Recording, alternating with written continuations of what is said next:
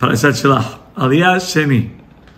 The Meraglim indeed do when they enter the land, and they do as Moshe Rabbeinu says.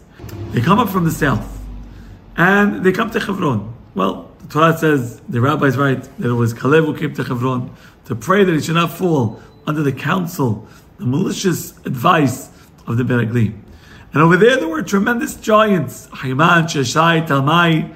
They go to a place called Nahal Eshkol, and over there they cut some of the fruits, they had to carry them on the poles, and over there they called it Nahal Eshkol, because of that cluster of grapes that they had cut from that vine.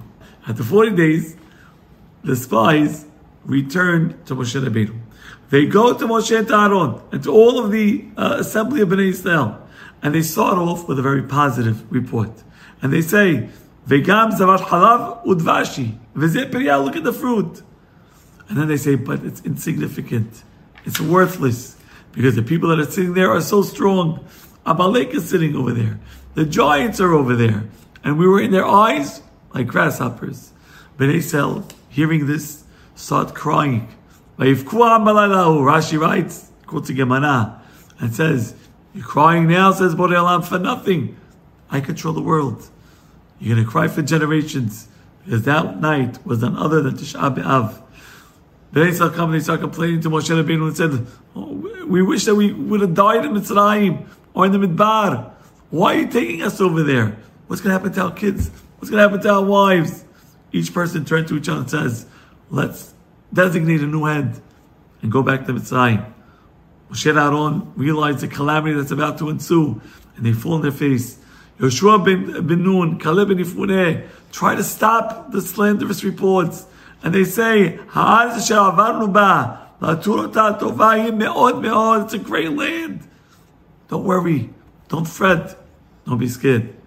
There's an interesting idea that a person should focus on when reading this parasha. Yoshua ben Nun, Caleb ben Yefuneh say that the land is tova me'od me'od. It's very, very good. Why do they say me'od me'od? Just say tova me'od, it's good. What's me'od me'od? Gemara Masechet Berachot, Daf Nun Daled Amud Bet, says that we have to love Hashem bechol me'odecha. What's bechol me'odecha? Well, there's two opinions.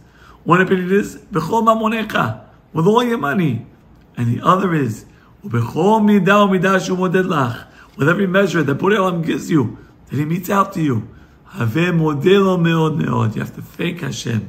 Yoshua ben Nun, Caleb ben Yefuneh, turned to Bnei Israel and said, listen, regardless of where we're going, regardless of what the land is, we have to love Hashem me'od me'od, according to both opinions. The opinion that we have to love God with our money, Borei Olam is giving us plenty over there. And according to the opinion that says we have to love God with every measure that God meets out to us, I'm telling you, Borei Olam is doing good for us in that land. So therefore, we have a mitzvah to love Hashem in any event. Don't rebel. Don't turn your backs on God. Borei Olam knows what's good for us. All right, here's the Zaytuni. Have a wonderful day.